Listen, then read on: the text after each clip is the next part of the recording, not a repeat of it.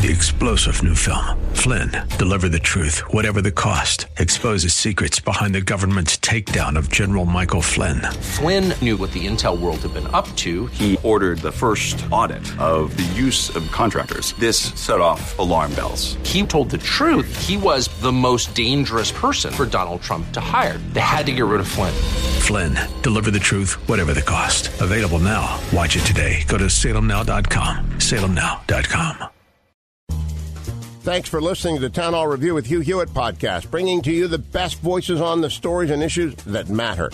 Helping make it all possible is the generous partnership with the Pepperdine Graduate School of Public Policy. Here's another piece I'll trust you enjoy. Len Khodorkovsky is just back from Israel. The former Deputy Assistant Secretary of State and often a guest on the Hugh Hewitt Show joins me. Good morning, Len. How long were you in Israel, and what did you see there? Good morning, Hugh. Thanks again for having me. I actually was in Israel for about a month, and I felt like I needed to go there and I need to experience it for myself. After October 7th, when the Hamas massacre took place, I talked to many in Israel, from government officials, business leaders, military people, just average civilians, and I was startled by what I heard. The tremor in their voices told me this was something different, and I needed to see it and feel it for myself. Len, ought we to try and take the show there? I don't know that it's actually possible, but I don't know enough people broadcasting from Israel. I don't think Americans understand what Israel is thinking at all. So I'm thinking about taking the radio show there. What do you think? Is that a bad idea or a good idea? That is a great idea, Hugh, and it's much needed, because you're right. There's the words that are used to describe what happened on October 7th don't do the event justice.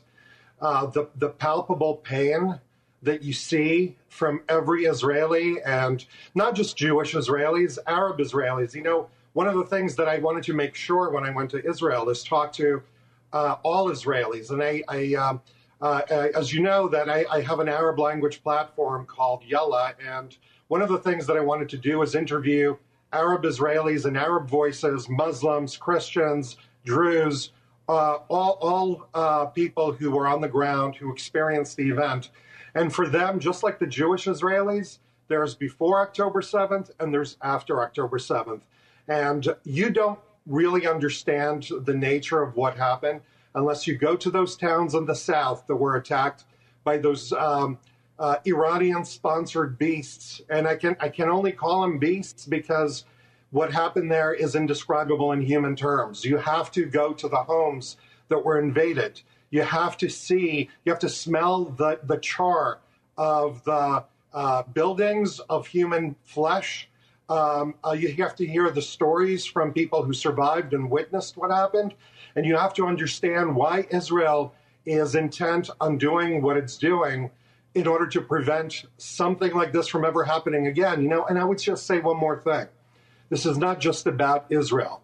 For the Jewish people around the world, there's before October 7th and there's after October 7th. What happened has had such a profound impact on all of us. This was the most documented atrocity against the Jewish people since the Holocaust, and the world's response to it is so inversely perverse and inexplicable that for all of us in the Jewish community, there will never be going back to where it was. And for us, never again really does mean never again. Now, Len, I'm not Jewish, but I've had the same reaction that anyone who isn't Jewish can have, who can be horrified, which is, I can't believe this is happening. Because I know my history and I know about pogroms. I don't think any pogrom that is recorded in history was quite as brutal as those 8 hours. I know about pogroms in Palestine prior to the declaration of the state by the UN that occurred, that people had to flee Israel. And I know about pogroms in Iraq that sent tens of thousands of Jews to Israel after Israel became a state. But I don't know of a massacre like this, I mean, on this scale, even in the Pale, in your mother Russia. Do you? Did the Cossacks ever take 1,200 lives in a single 8-hour span? Well, unfortunately, the Jewish people have a lot of experience in atrocities, and it's hard to measure one atrocity over another atrocity. Look, I mean, the Nazis shot 30,000 Jews during World War II around Kiev and buried them in Babi Yar. There were quite a few things that have happened to us over the epochs, but none that I lived through, none that any of us, have firsthand experience with, other than the remaining Holocaust survivors. And I'm thinking of several Holocaust survivors that, including my grandparents, who have fled the Soviet Union, who grew up before the Holocaust and survived the Holocaust and survived the communists, to come to the United States. And I have to think of a few homes that I visited where Holocaust survivors were executed in their own homes by these Hamas terrorists. Now imagine surviving the horrors of the Nazis only to be slaughtered in your own home in the Jewish homeland. I mean, this is the kind of emotional and shocking event that happened. And look, we're talking about 9-month-old babies taken from their mothers, all the way up to 87-year-old people taken from their homes, kept in tunnels, starved, deprived of medicine. We're talking about young Jewish women raped, burned to death, shot as they were being raped. There's only so many words that exist in the English language or in any language that can describe what happened. And frankly, I'm now thinking about the Jewish women who are probably wondering, what about us? Don't Jewish women count? We're going to come to that. We got plenty of time in the world. Yeah. We're going to come to that. But here's where I'm leading with my question. I know about the Hebron pogrom before the state of Israel existed, where hundreds of Jews were killed and others fled when the local Palestinians decided to try and preempt the creation of the state of Israel. It was unsuccessful, but it was bloody. That's pre-1938. And the period of time, 1938, Kristallnacht to the liberation of the camps, is the worst ever. But now we have new technology. And if Hamas had had a nuclear weapon, they would have used it. And the reason the pogrom of 10/7 is different from anything we've ever seen before is that the methods of modern killing were given to monsters who killed everything with glee. So I think we have to conclude, if Iran can get a dirty bomb made and to Hamas, Hamas will use it. If they can get anything to Hamas, Hamas will use it. And we have to act on that, don't we? I think this is a very uncomfortable question for many people, but I think any reasonable observer of Iran and the Middle East has to understand that Hamas would not have embarked on this attack of this scale and of this nature without the permission, at the very least, the blessing of the Ayatollahs in Iran. Hamas is a proxy of Iran. Hezbollah, which is to the north of Israel, is a proxy of Iran. Houthis, who are firing rockets at Americans and American ships, are a proxy of Iran. If you're in denial that Iran is behind all of this, then I think you're deluding yourself, and we're setting ourselves up for a something inexplicable in terms of the threat to the American people and the people outside of Israel. Yes, you're right, Hugh. If Iran gets its hands on a nuclear weapon, if Iran can sneak a dirty bomb or anything of that nature to one of its proxies, then not only the Israelis are in danger, but Americans are in danger, our Arab neighbors are in danger, the world is in danger. And the question that needs to be asked now, because all roads lead to Tehran, is at what point do we act against the head of the octopus? And I know it's uncomfortable for the Biden administration to ask this question because they've reversed all the policies that have deterred Iran. But that question needs to be asked not for the Israelis or any of our friends anywhere else, but for the security of the American people. Hi, everyone. If you've been injured in an accident that was not your fault, listen up. We have legal professionals standing by to answer your questions for free. Call now and find out if you have a case and how much it's potentially worth. Call 800-702-5400. I'm here with spokesman John Wolf. So, John, tell everyone listening who should call right now. Well, Maria, first off, thank you for having me here. It's always nice to answer the listeners' questions.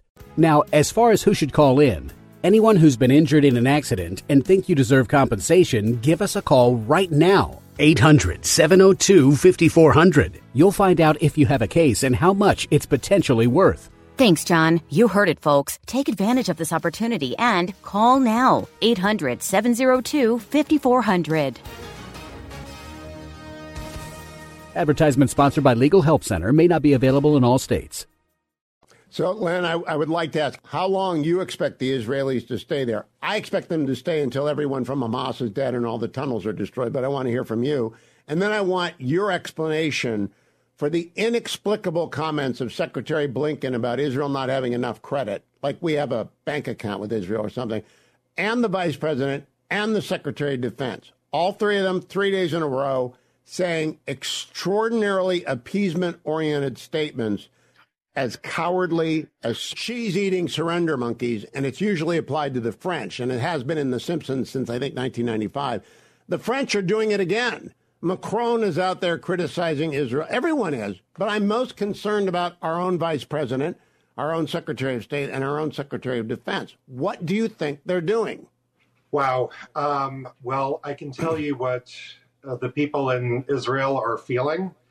And I have to go back, and they were actually genuinely touched by President Biden's initial remarks after October 7th. But, Secretary Blinken's incessant trips to the region to lecture the Israelis of how to conduct a humane war. Now, the Israeli military and the Israeli government is no less humane than the American government.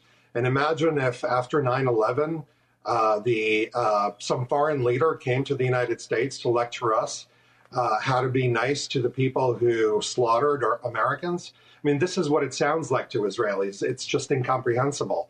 And frankly, it's offensive. This administration has, been incoherent in its foreign policy. It has, on one hand, condemned the, let's even go back to Ukraine. It's enabled Putin to invade Ukraine and then complained about Putin invading Ukraine. It has enabled Iran to fund, train, and arm Hamas and Hezbollah and the Houthis, and then it complains about them using the funds to threaten our allies. So the whole foreign policy of this administration is inexplicable.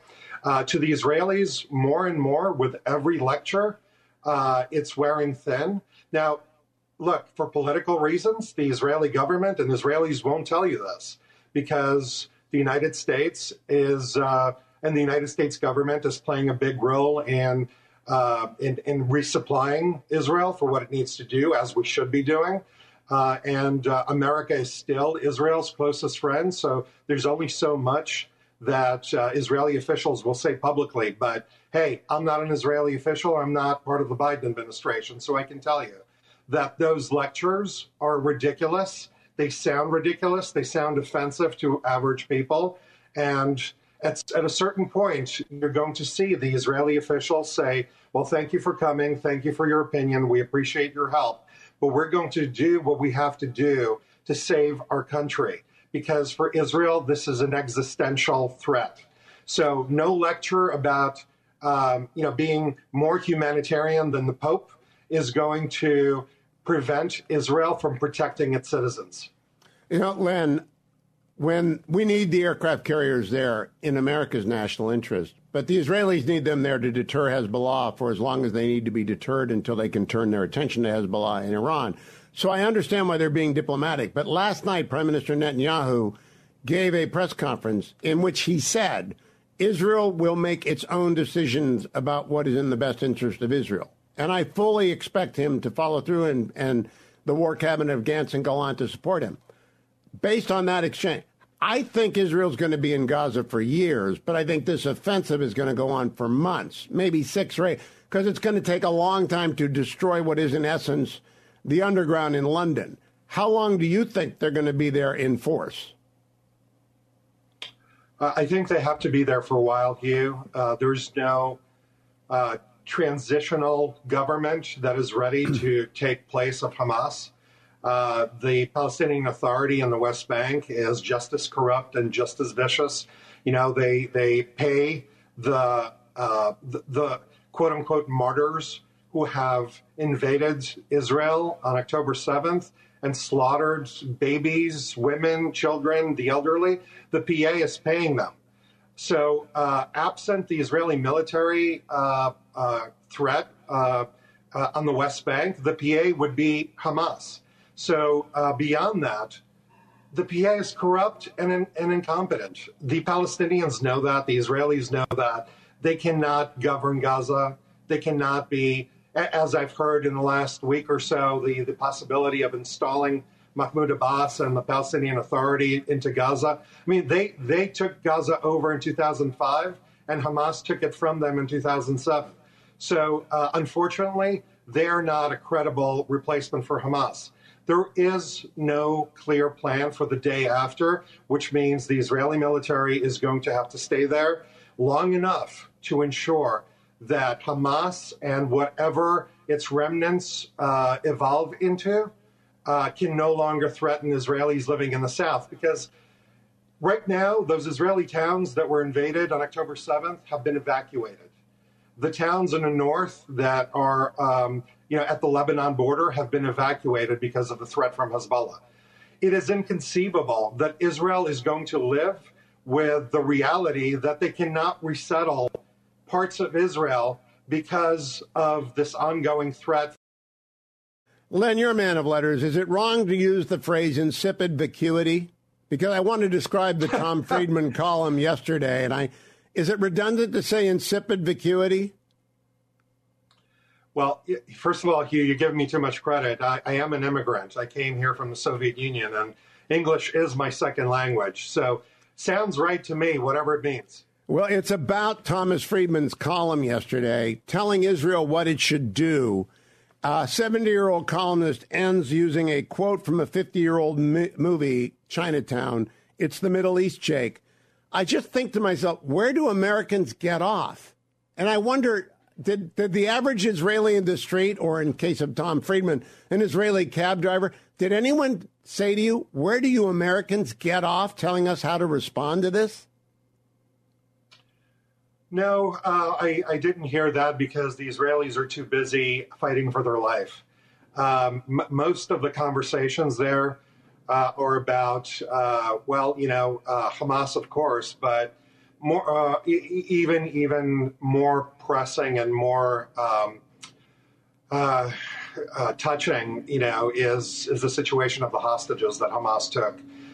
The 240 or so Jewish, not just Jewish, actually, hostages from various nations, most of them Jewish, were grabbed from Israel and taken to Gaza into those tunnels and God knows where else. And so those hostages are on the minds of all Israelis, Jewish and non-Jewish. And it's great that about 100 of them have been returned. But every time I see the pictures of those kids coming back and the women coming back from those tunnels, to the cheers of people celebrating what just happened. I mean, we have to ask ourselves, what are these children? What are these women? What are these old people doing in the tunnels of Gaza? Let's just, where is our moral clarity? And that is what's on the mind of the Israelis. And frankly, what Americans say or do is far, far distant on that list. But at the same time, look, Americans know, Israelis know that the American people are with them, and that's very, very heartening, and it gives them strength, and it definitely helps them because not too many countries have expressed support or do so on a regular basis. The United States still stands by Israel diplomatically, militarily, and in so many humanitarian ways. So the Israelis know the Americans are their friends. We just need to be very sensitive friends at this point in time, and not everything is about us. Right now, Israelis are hurting. We need to offer them comfort. We need to offer our support. We need to back up our words with actions, and we need to shut the hell up and make sure that they have what they need to save their country from Iranian terrorists that are hell-bent on destroying it. There's no talk of a two-state solution. Only one side is talking about two states. You can't have a conversation about two states, for example, where only one side is willing to compromise. So that conversation has been shelved, and the Israelis' priorities are now, just like in any crisis, we're going to deal with a crisis right in front of us. We're going to make sure our people are safe, and then we're going to worry about feelings of our friends somewhere at 6,000 miles away. Leonard, you just remind me, Len Khodorkovsky. In 1996, I did a series for PBS, and I interviewed the late Rabbi Harold Kushner, author of When Bad Things Happen to Good People. And he said the number one rule, show up and shut up. Friends should show up and shut up. They shouldn't offer advice. They shouldn't compare the situation to their own situation. Show up and shut up and do what you can. It's the perfect advice.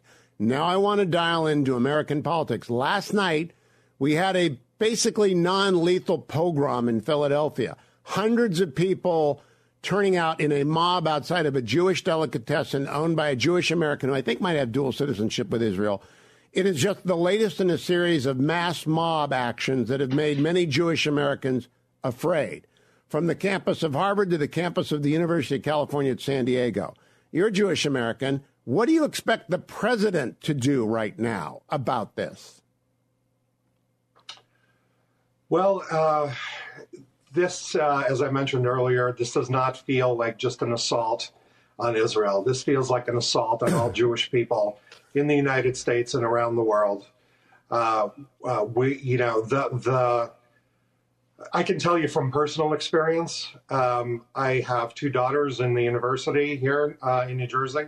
What they have to put up with on a daily basis to be told not to go to certain places because their presence might provoke these hordes. Outside of my own home, I have an American flag, as any self-respecting American should. And after October 7th, we put up an Israeli flag in solidarity with the people of Israel. Promptly, that flag was torn down. Fortunately, our Ring camera caught the punk with a keffiyeh on his head who tore that flag down. So that is how Jews feel right now. And we're very far away from what George Washington described as living in peace under the tree in his letter to the Hebrew congregation. Now, that is how we feel. To deny Jews their right to feel under assault is, I would say, it doesn't feel American to me. We are always on the front lines of commiserating with other people's pain. And when other communities are feeling pain, Jews are always front and center and supporting them. It just feels pretty lonely right now when the Jewish people are under assault, when our young men and women on campus are under constant assault, when showing up on a street wearing a sign of being Jewish, whether it's a yarmulke or a Star of David, feels like you're putting your life in danger. And owning a Jewish-owned business is an act of courage. Now, that is not America, and that is certainly not the America that my parents and I and my grandparents came to in the early 80s when Reagan talked about the shining city on the hill. And we better do something about it because Jews are always the canary in the coal mine. First it's us, then it's everybody else. So I'm going to conclude this way, Len. I agree with you, and I think the president ought to be speaking about this, and I think the governor of Pennsylvania, who spoke very sharply, and I like Josh Shapiro a lot, I think he needs to send National Guard to Philadelphia, and they need to begin to arrest people who are violating the law against assault. Assault and battery. Battery requires a touching. Assault just requires a credible threat. It needs to be enforced. Fighting words are not protected under the Constitution. But I want to end with a political question because I listened to Mike Murphy talking to Dan Senor yesterday, and I objected because they thought this was just not a big political event, or they didn't talk about it like I would talk. I think it's a realigning moment in America. And I don't care if it's former President Trump is the nominee or if it's Ron DeSantis or Nikki. I think a lot of people are going to leave the Democrats over this because they are failing to stand up for American basic values of toleration and defense of all people. Do you agree with me on that, Len? I don't know, Hugh. I've watched many elections. I've watched, and, I am a minority in the Jewish community, which votes with Democrats, 70 to 75% of the time. So it's the Jewish community voted for President Obama, who was the most anti-Jewish president that I can remember. Now, remember, many of the people in the Biden administration are Obama people, and their policies are Obama's policies. So it's hard for me to predict what the Jewish community is going to do here in the United States. I hope we wake up. I hope we see the Hamas lobby in Congress, or as I've called them, the Hamas caucus, led by Rashida Tlaib and Ilhan Omar and their ilk, who are unabashedly anti-Semitic. I hope that Jewish Democrats will finally see the events of October 7th as a watershed moment and make the Democrat Party pay a price, political price, for the kind of toxic instigation that has been that has emanated from their leadership. I hope so. I hope so because I see the Democratic Party going in a really wrong direction for a long time. And it doesn't just start with this event. It started long before Obama. And it's disturbing. And I think the Jewish Democrats have to realize and see it for what it is.